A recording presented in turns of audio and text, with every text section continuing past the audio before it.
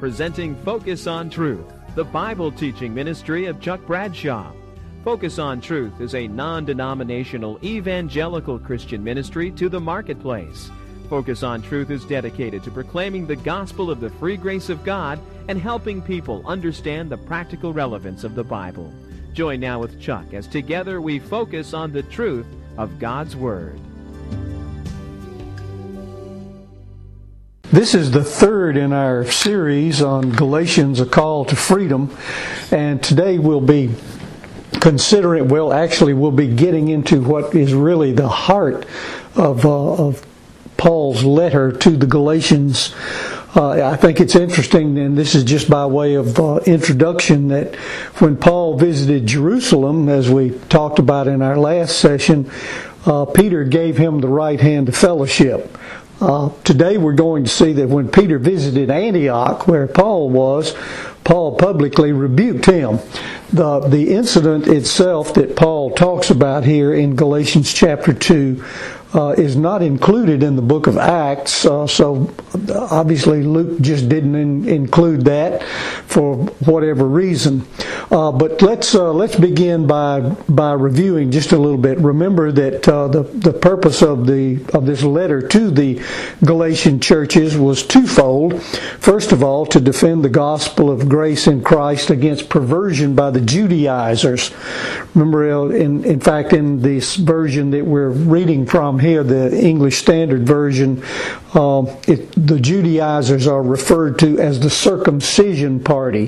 They were the ones who insisted on circumcision even for Gentiles. In other words, while Jesus was admittedly necessary for salvation, it was imperative that one must not ignore the Mosaic law. All of those rules and regulations about diet, about holy days and feast days and new moons, all of those things were necessary for the true believer to keep. And Paul was certainly defending against that, because Paul's teaching is that salvation is by grace alone, through faith alone, in Christ alone. Second reason that Paul was writing this ties in with the first, and that is he was defending his apostolic authority against the accusations that were being made by the Judaizers. Those accusations he never states specifically, but clearly from the things that he defends, it's easy to certainly imply what the accusations were. And basically, it was just that they were saying, these Judaizers were saying that Paul's apostleship was not genuine. He was not one of the original 12. His preaching and work were never authorized by the Jerusalem apostles, and the only reason he visited Jerusalem anyway was to ingratiate himself with what they would have called the real apostles. And Paul, as we saw in our last study, answers all of those. And in that second study, he said specifically in Galatians 1, verses 11 and following, that his calling was directly from the Lord. It was independent of the Jerusalem apostles. And then in the early part of Galatians 2, as we saw, he made the statement that he had been recognized as an equal by the apostles in Jerusalem. In other words, they agreed that they were preaching the same gospel. It was the gospel of grace, but there were different spheres in which they were ministering the gospel. Paul was primarily to a Gentile audience, whereas the Jerusalem apostles were given to ministering to a Jewish audience. So today we look at a final answer that Paul makes to his in defending his apostolic authority, where he says, look, if you think I'm trying to ingratiate myself with those Jerusalem apostles, let me just tell you this, that I publicly rebuked Simon Peter regarding his hypocrisy. Now that tells you how much I'm trying to ingratiate myself with those apostles. So let's begin to sort of get the gist of the thought in Galatians chapter 2, verse 11, where we left off last time. And I'm reading from the English Standard Version. If you have your, if you're in a situation where you can follow along with the notes, that would be great. Verse 11 of Galatians 2. But when Cephas came to Antioch, now remember that Cephas is the Aramaic name for Simon Peter. Antioch was where the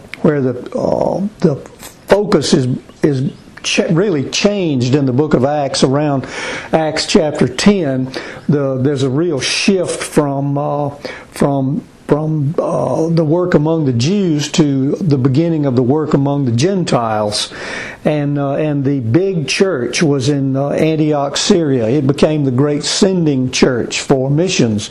That's where the 3 missionary tours of Paul were launched, and each time he would come back, and at least the first couple of times he would come back and give a report to the church on what was going on. So let's read. When Cephas came to Antioch, I opposed him to his face, because he stood condemned. Now remember, the reason he's saying this is because what the Judaizers were saying about him, that all he was interested in was just ingratiating himself with the real apostles there in Jerusalem. And so this is the final nail in his argument, in which he's saying, no, I'm not a man pleaser. I'm not a people pleaser. I wasn't even trying to please the folks there at the home office in Jerusalem. He says, I opposed Simon Peter to his face, because he stood condemned. For before certain men came from James, remember James was sort of essentially the head of the church. James was the half brother of Jesus. It says, before they came from Jerusalem, he, Peter, was eating with the Gentiles. But when they came, he drew back and separated himself, fearing the circumcision party, fearing the Judaizers. And the rest of the Jews acted hypocritically along with them, so that even Barnabas was led astray by their hypocrisy. Now remember, Barnabas had been with him on that first missionary tour when they went into Galatia and planted those churches there, and it was clear that Barnabas was preaching the same thing that the apostle Paul was preaching, and that is salvation by grace alone. And said, when Simon Peter, he's eating barbecue sandwiches or whatever Gentiles were eating in those days in Antioch, and having a good time with table fellowship with them, and then all of a sudden these Judaizers, these members of the so-called circumcision party from back at the home office showed up. Then Peter backed off, he backed away from the Gentiles, and his hypocrisy was so great in doing that even Barnabas, who knew better, was taken aback by that, led astray, and there were others as well. Now, why would he even say this? Well, obviously, first of all, because he's defending his apostleship and saying, I'm not a people pleaser, and I certainly wasn't trying to please the apostles in Jerusalem, and in particular, I was not trying to please Simon Peter. But I think the second reason that he's saying this is because he knew, as well as Peter did, that Peter knew better than all of this. And the reason I say that is because of what we discover in Acts 10 and 11. Now, I put some excerpts from scriptures in your notes. So when we look at Acts chapter 10, we're looking around the time of AD 37 to 40, somewhere along in there.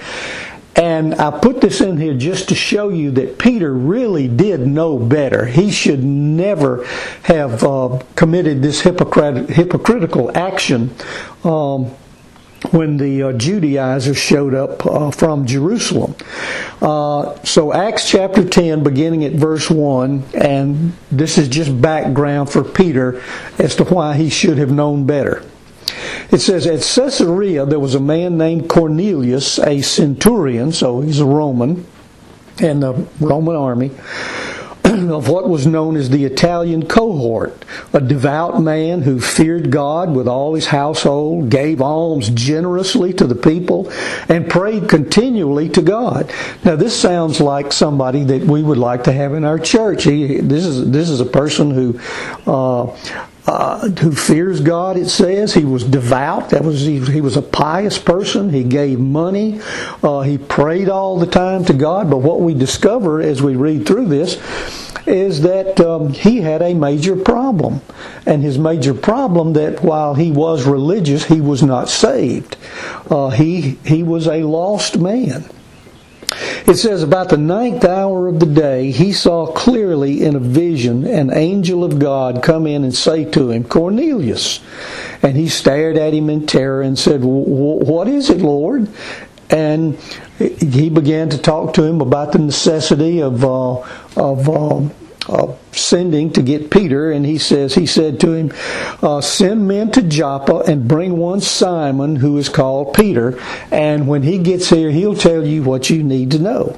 So now, simultaneously with all of this, Peter is at Joppa, and he's up on the rooftop. It's just a few hours later. He's on the rooftop around noon, waiting for the ladies downstairs to get his lunch ready, I guess.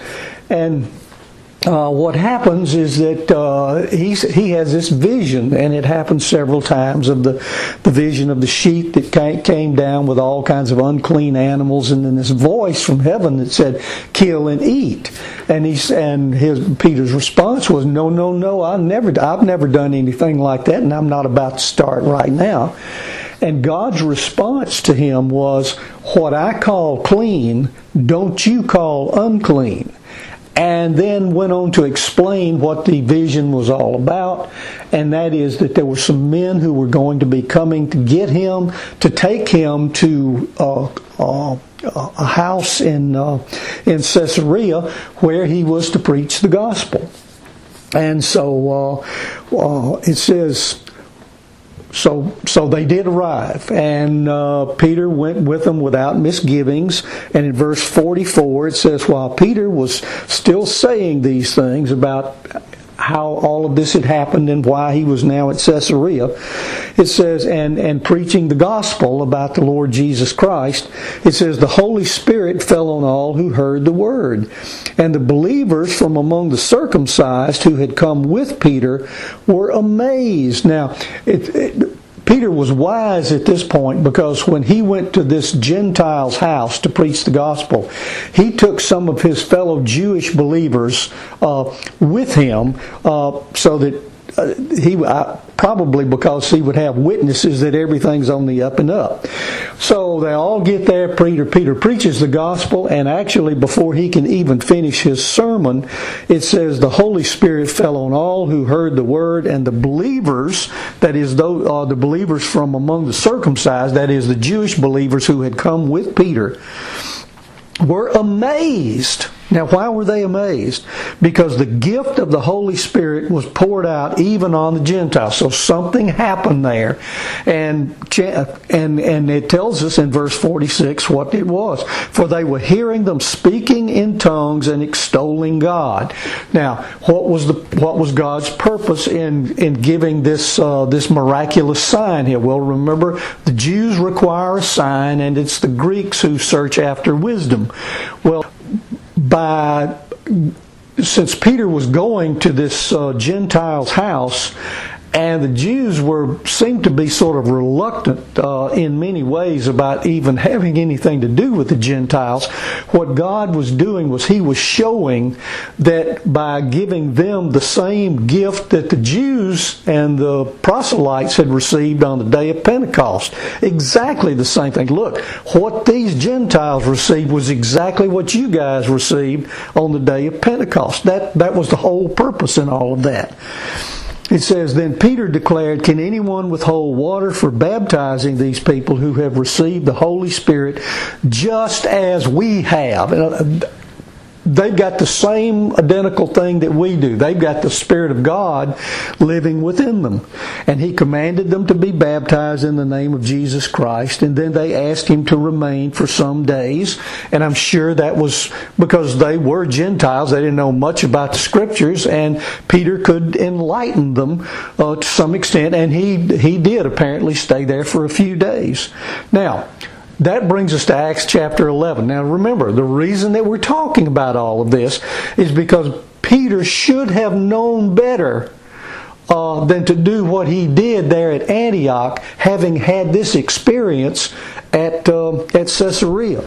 Acts chapter 11. Now, meanwhile, back at the home office in Jerusalem, while Peter's doing all this stuff in Caesarea, it says, "Now the apostles and the brothers who were throughout Judea heard that the Gentiles also had received the word." That is, that God had done some kind of work here at Caesarea among Roman soldier and his family and his friends, and good grief, what in the world's going on? So, when Peter went up to Jerusalem, the circumcision party criticized him.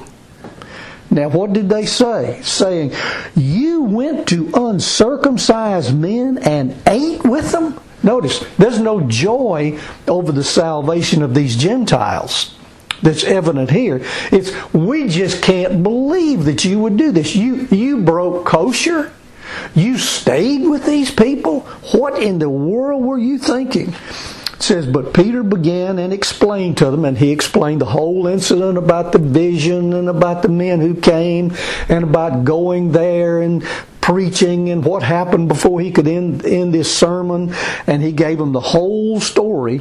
And it said, and he explained it to them, and the Spirit told me to go with them, making no distinction. So he's telling about it, and then he says this, and notice that it was really wise that those Jewish believers went with him when he went to Caesarea. It says, "These 6 brothers also accompanied me, and they entered the man's, and we entered the man's house." Now, he wasn't saying that to get these 6 guys in trouble. He was just saying, look, these guys can testify as to what went on there, and those Gentiles, well, what happened to them was exactly the same thing that happened to us on the day of Pentecost. So you can't tell me that what the Gentiles got wasn't exactly the same thing that we received at that time. He goes on to say in verse 15, "As I began to speak, the Holy Spirit fell on them just as on us at the beginning." That was the day of Pentecost. "And I remembered the word of the Lord, how He said, 'John baptized with water, but you will be baptized with the Holy Spirit.' If then God gave them the same gift to them as He gave to us when we believed in the Lord Jesus Christ, who was I that I could stand in God's way?" And when they heard these things, they fell silent, and they glorified God, saying, and notice what they said, "Then to the Gentiles also God has granted repentance that leads to life." Notice, for these people in Jerusalem, and many of them had been there on the day of Pentecost. Many of them apparently, I'm sure some of them had been among those 70 who had followed Jesus. But they make this statement, "Then to the Gentiles also God has granted repentance that leads to life." It's like, this is a whole new thought to us. Can you imagine that? It's a whole new thought to them, in spite of the fact that there were multiple Old Testament references to the fact that God was going to do a work among the Gentiles. And it was a whole new thought in spite of the fact that Jesus, in His Great Commission, had said, "You are to go into all the world and preach the gospel." You're to start in Jerusalem where you are, then you're to spread out into Judea, then into Samaria, and eventually to the ends of the earth. And yet for these people, it was like it was a brand new thought. Now, that's the background. Now, that's what Peter had experienced before. He'd already had a run-in with these Judaizers, but it looked like things had been straightened out. Well, my goodness, God's even going to save some Gentiles, apparently. So, why in the world then... let let me state it this way. Paul's purpose in stating what he does in Galatians 2 about Peter's hypocrisy is to say, look, this guy should have known better. He knew better than to do all of this stuff. Now, what this does also, besides being his final argument about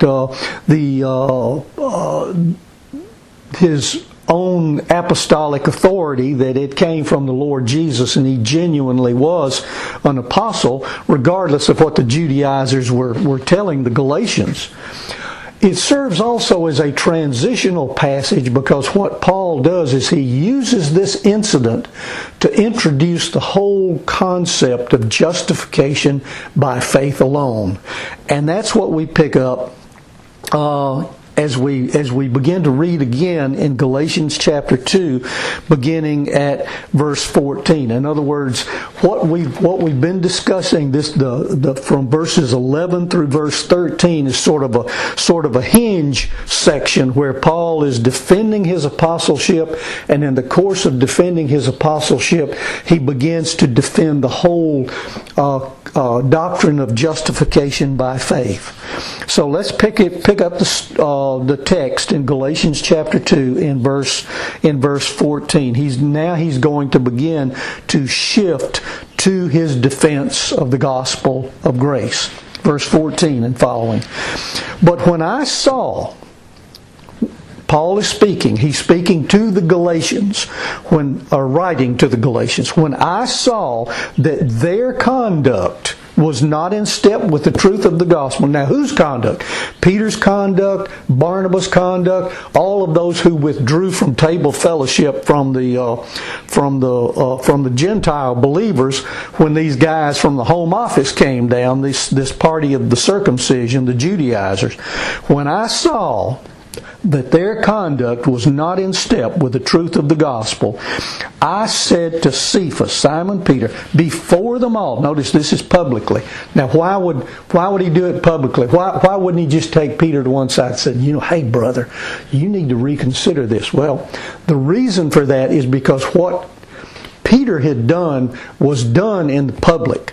And he was wrong. He was hypocritical, and he had done it publicly, so the rebuke needed to be done publicly as well. I said to Cephas before them all. And notice at this point, there's a quotation, there's a beginning of a quotation here, if you're looking at the English Standard Version.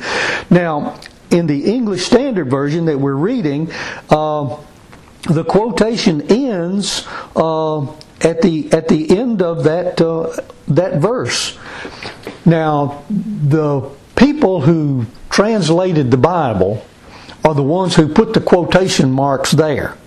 And I think it's important to note that while only that portion of verse 14, the ESV says is the quotation, if you look at the New American Standard Version, if you look at the New International Version, they do not close the quotation until the end of verse 21, which I believe is the right way, because what Paul is doing here is he is writing to the Galatians, and he is saying, here is what I said to Simon Peter, and here is what I said to all those who were present at that time. So let's read it that way and just forget about that closed quotation at the end of verse 14. We're going to say that the quotation goes on all the way to the end of verse 21. When I saw that their conduct was not in step with the truth of the gospel, I said to Cephas before them all, if you, though a Jew, live like a Gentile and not like a Jew, how can you force the Gentiles to live like Jews? We ourselves are Jews by birth and not Gentile sinners. Now let's pause there for a minute. Verse 15 is an important verse, because this is a key statement in his argument. When he uses the word we, and then later on he'll talk about our, O-U-R, he's specifically talking about himself and Simon Peter. We ourselves, Peter and I, are Jews by birth. And he's telling this to the Galatians. He said, we ourselves are Jews by birth and not Gentile sinners. Now, he's not putting down the Gentiles here. He's just making the point that the Gentiles were known as flagrant law neglectors. They were ignorant of God's true requirements. He says, we ourselves are Jews by birth. We had all these advantages just being born Jews. We had the scriptures, the covenants, the patriarchs, all of these things. We had these advantages, yet, verse 16, yet we know, Peter, you and I know. Now remember, he's talking to writing to the Galatians, but he's saying, here's what I said to Peter in the context of the public rebuke that I made to him. We know that a person is not justified by works of the law, but through faith in Jesus Christ. So we also, Peter, you and I also have believed in Christ Jesus in order to be justified by faith in Christ and not by works of the law, because by works of the law no one will be justified. We know better. We know that no one can be justified by the works of the law. Notice his argument goes from the general to the personal, and then to the universal. No person. Now we can't be justified by works of the law. No one can be justified by the works of the law. Notice, he says, we know that this is true. This is insisted upon by two of the leading apostles. We have believed. We confirm this from our own experience. The justification is not by works of the law, but it's through believing in Christ and Him alone. And in fact, that's endorsed by the Old Testament Scriptures. By the works of the law, no one will ever be justified. Now, before we go any farther in our study at this point, to get to verse 17, it's important to understand the term justification. It's used 3 times in verse 16, as you saw. The best definition that I found of justification, and the simplest one, is justification is that act of God whereby He declares the believing sinner righteous in Jesus Christ. And notice, justification doesn't mean that we're made righteous. To make the making of someone right, to be righteous, is the work of sanctification, where we're growing in our not only in our faith in Christ, but our conduct is changing and we are becoming more and more like our Savior. The word justification means to declare. It's a legal word. It's a picture of a judge behind the bench. We stand before the judge as guilty sinners with our feet shackled and our wrists shackled together, because we are prisoners of sin. We're captives of sin. And we realize our own helplessness. The Spirit of God has opened our eyes, and we realize that we cannot help ourselves and that our situation is hopeless apart from Christ Jesus. And we express faith in Christ and His finished work.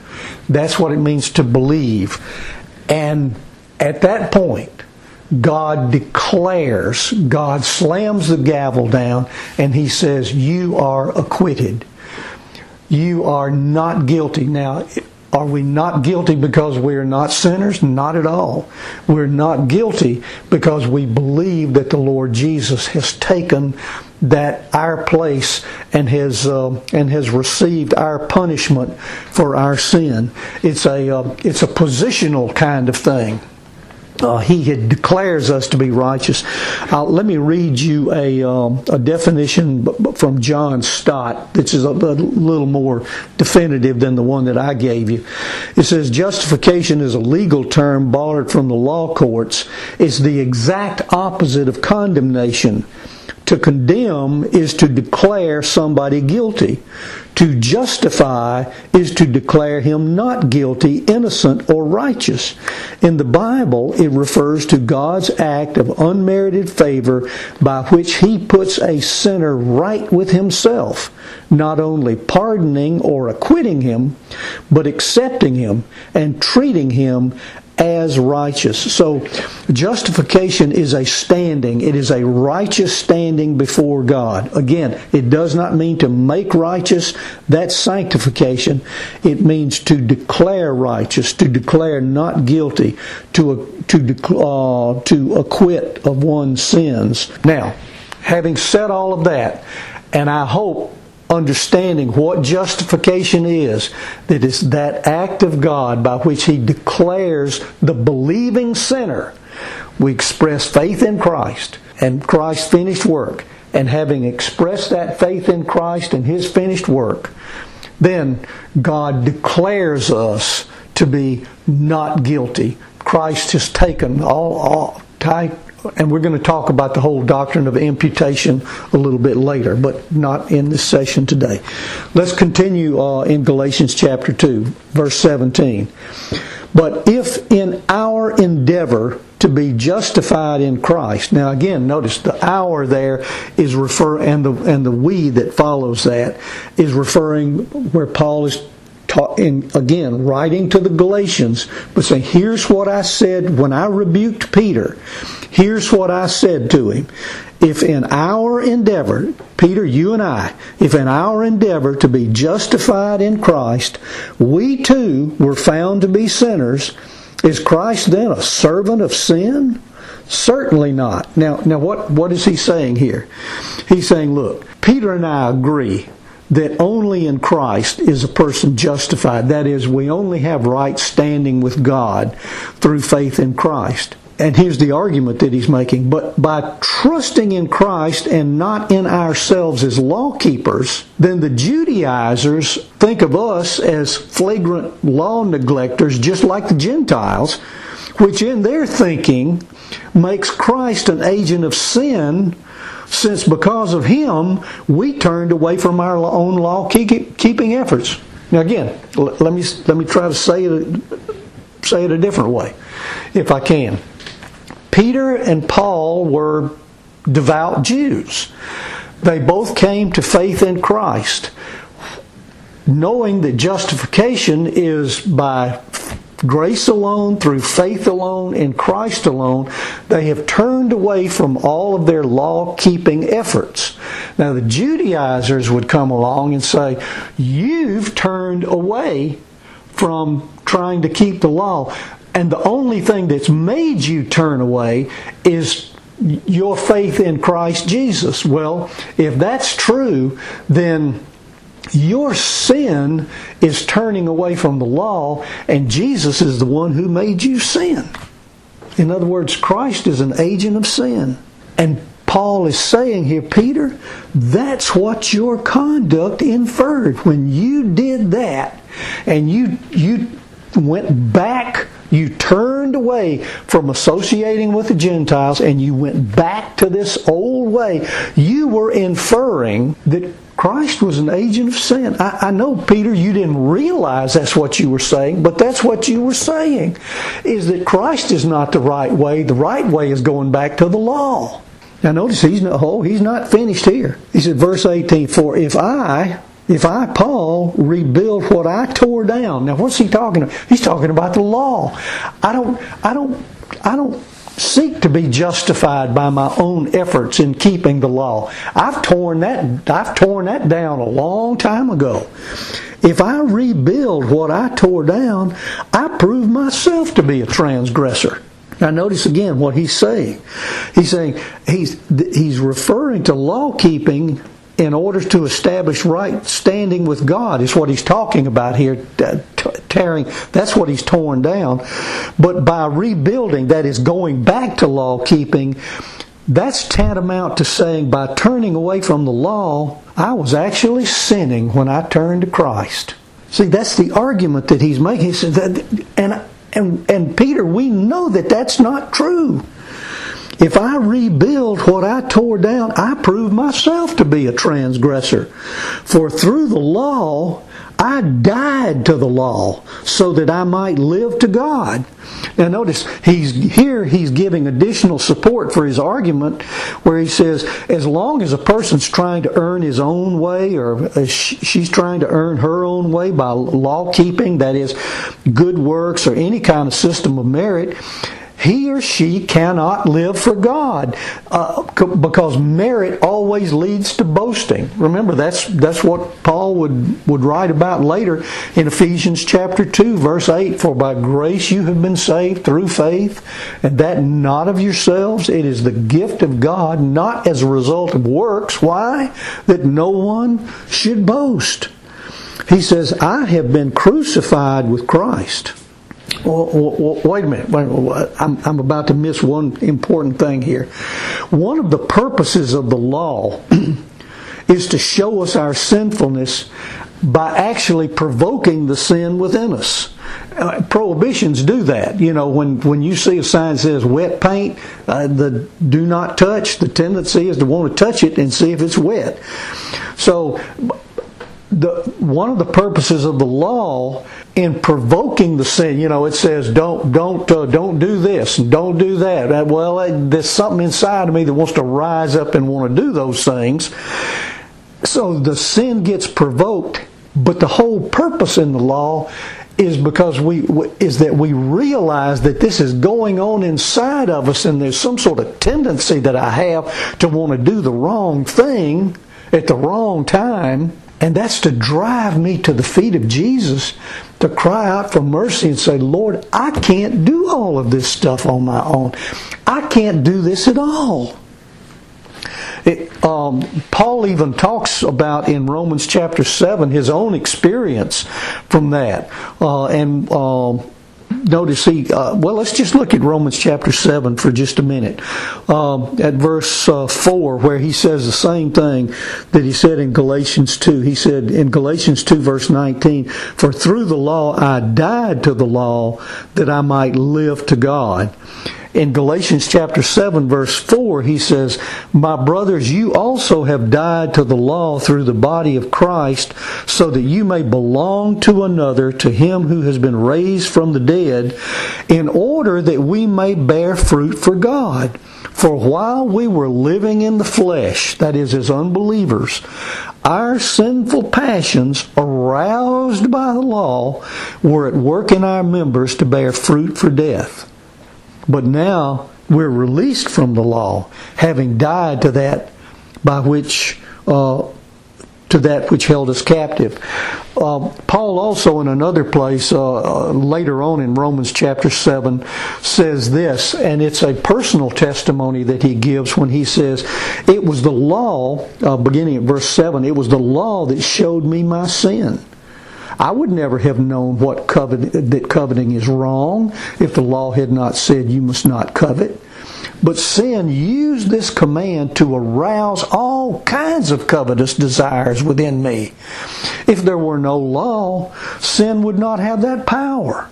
At one time I lived without understanding the law, but when I learned the command not to covet, for instance, the power of sin came into my life and I died. So I discovered that the law's commands, which were supposed to bring life, in other words, you do all this and you'll live, they brought spiritual death instead.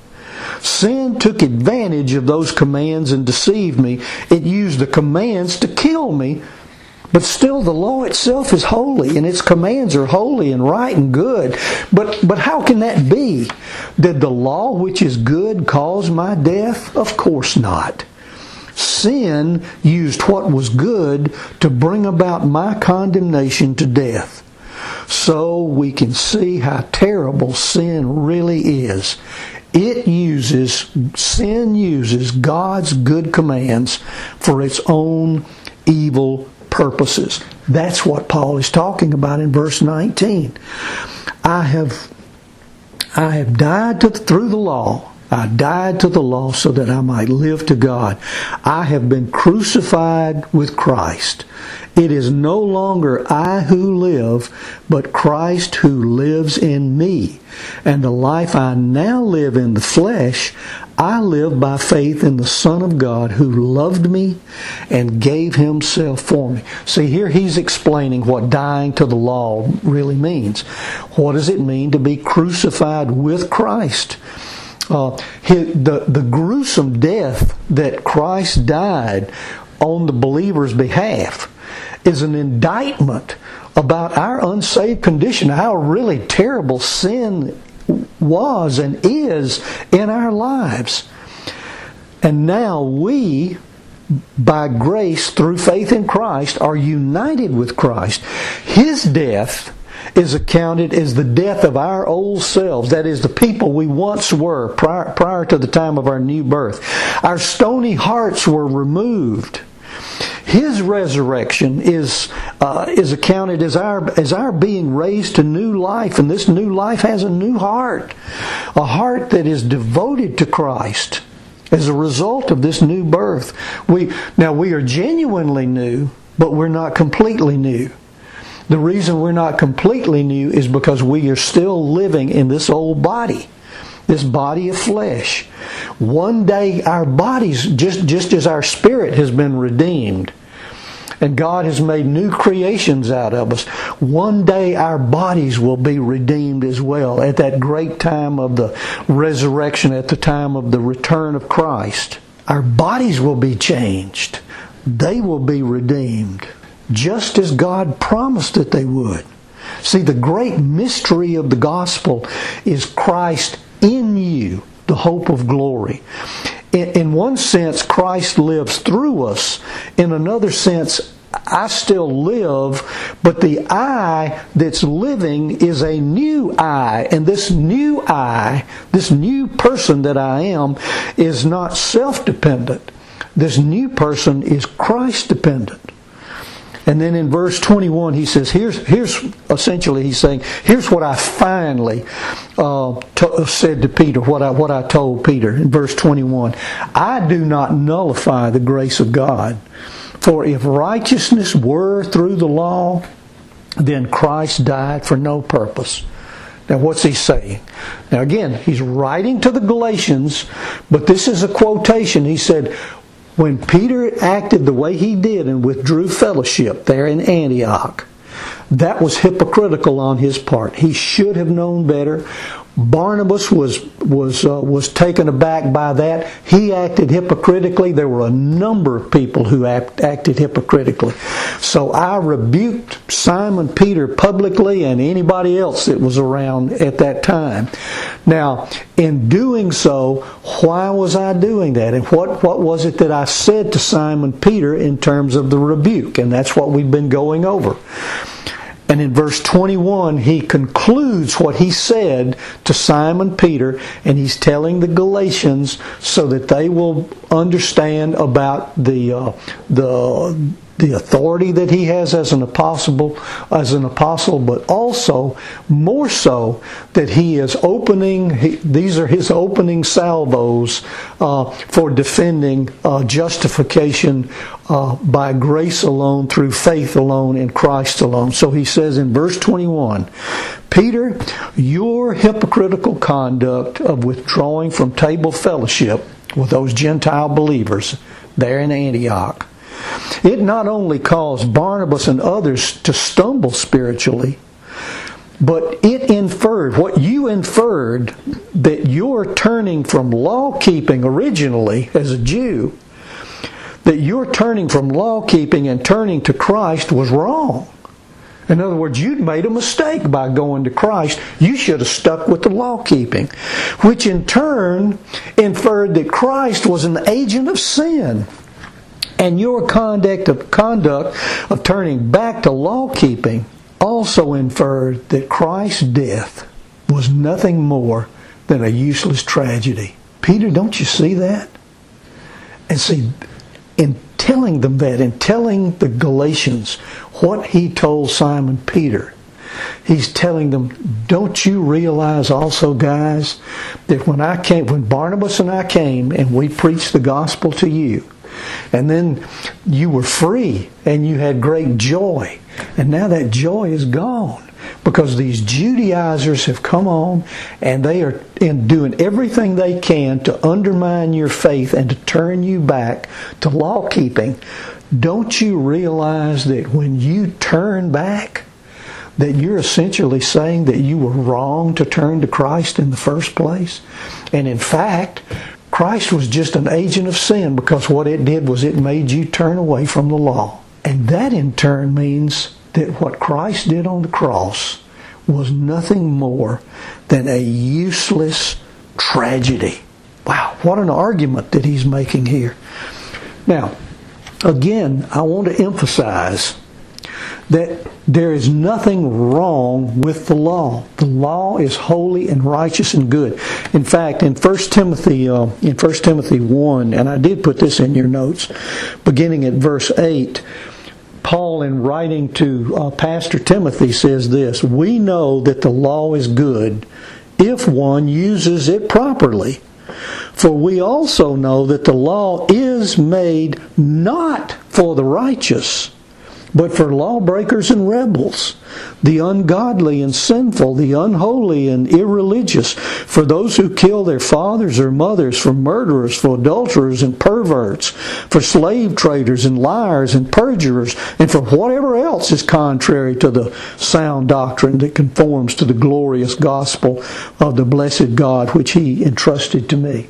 Notice, again, the whole purpose of the law is to show us our sin. And in the process of doing so, the prohibition of the law stirs up these desires within us. And as God opens our eyes to the truth of the gospel and reveals our hopelessness and our helplessness in trying to do what He requires that we do, it drives us to the feet of Jesus and says, "Oh Lord Jesus, have mercy on me. I can't do it. I trust that what you did for me on the cross. I trust that your perfect life, you never sinned even once, that all of that now God has declared accounted to me, and that all of my sin at the cross was accounted to you, and you died not for your own sin, for you didn't have any, but you died for my sin, and you died for the sins of all of those who ultimately would trust in you." What do we conclude from all of this? I put several applications in your notes there, so we'll just look briefly at those. Notice the first one. The works of the law mentality is prevalent today, because it affirms the belief that if I work hard enough, if I pull myself up by the bootstraps, I can succeed at gaining my own salvation. In the way that hard work pleases my boss, so God will be pleased with all my efforts and will accept me on that basis. Remember Augustus Toplady's old hymn, Rock of Ages? That second or third stanza: "In my hand no price I bring, simply to thy cross I cling. I cling." Remember one of the stories that Jesus told in Matthew chapter 22. He told the story of the wedding feast for the king's son, and the invitations had all gone out, and one of the things, because he was the king, because he was very wealthy, he provided a wedding garment for all of those who were to come. And so there was one. So it's the day of the wedding feast, and the son is being honored, and the king begins to look around in the room there, and everybody's dressed in the garments that the king has provided, except for one fellow.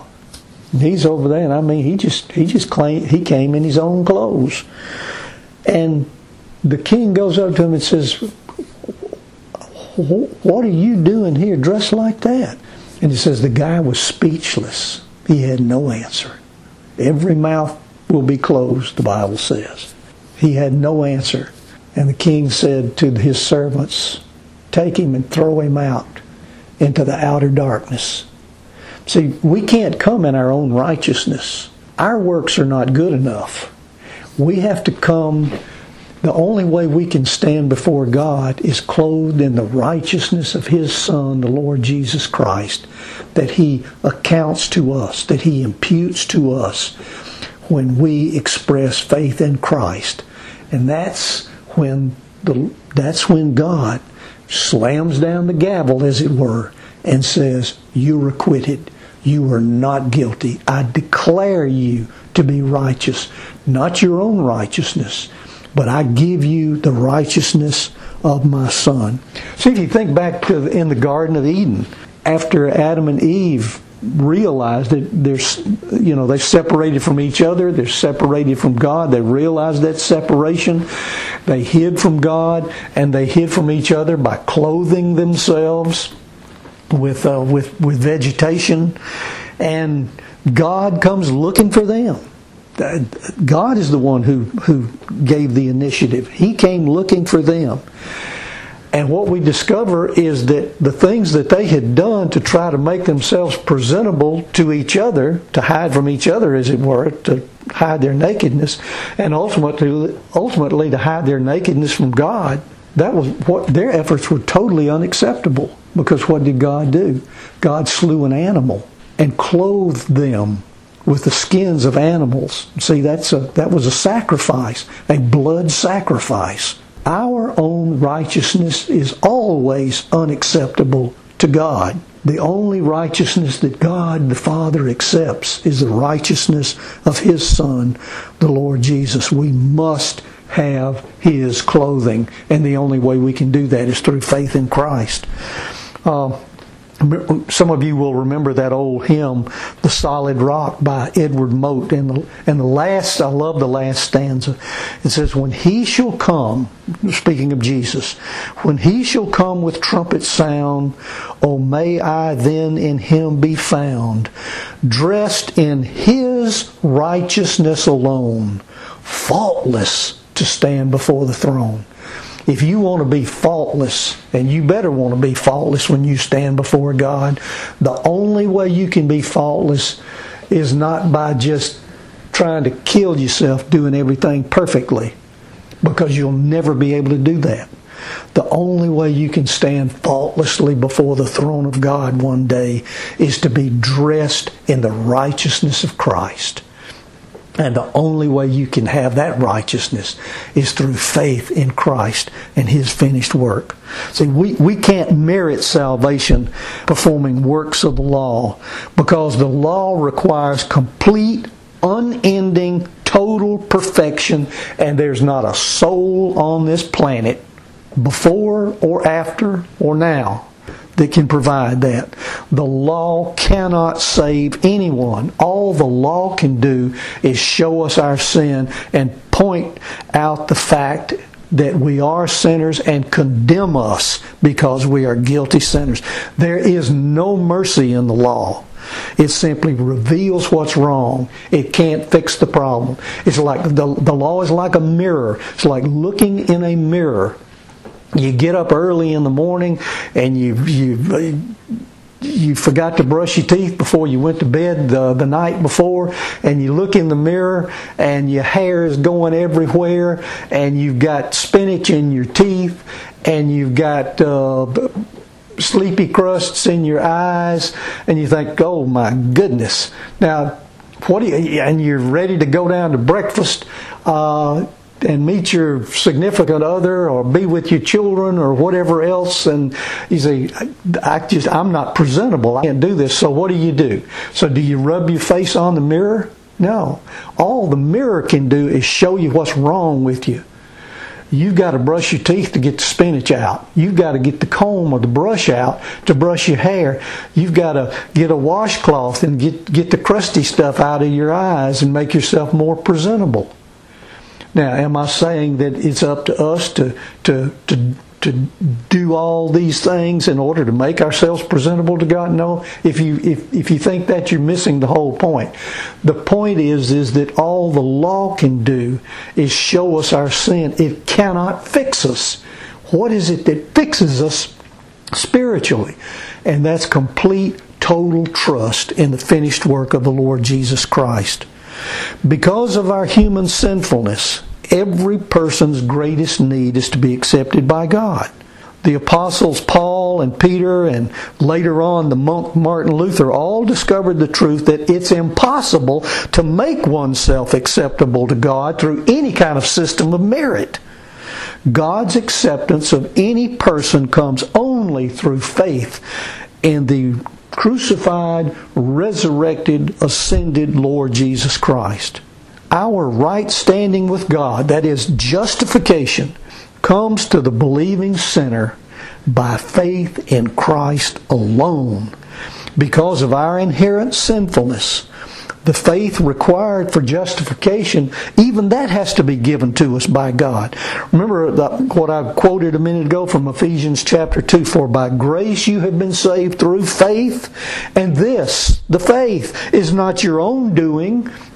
It's the gift of God, not as a result of works, so that no one may boast."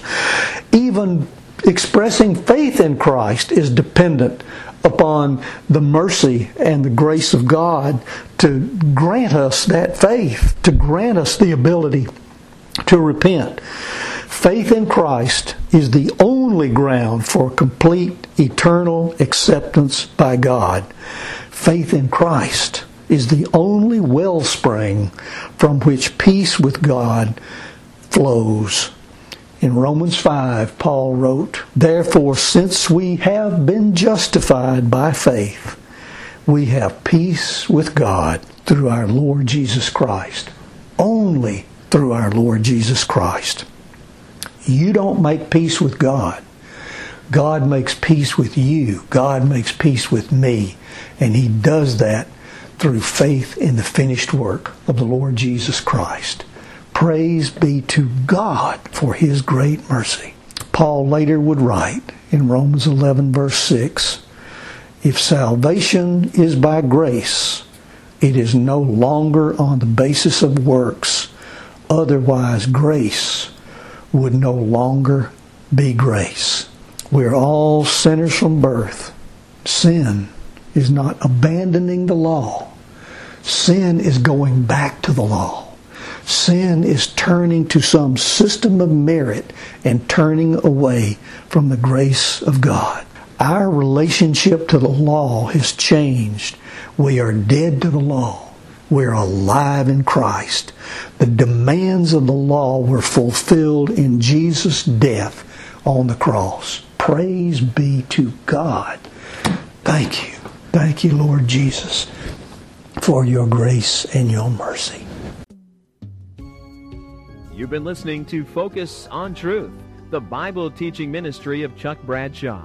Focus on Truth is a non-denominational evangelical Christian ministry to the marketplace. Your gifts to Focus on Truth are tax deductible. Write to Focus on Truth, Box 5367, Columbus, Georgia, 31906.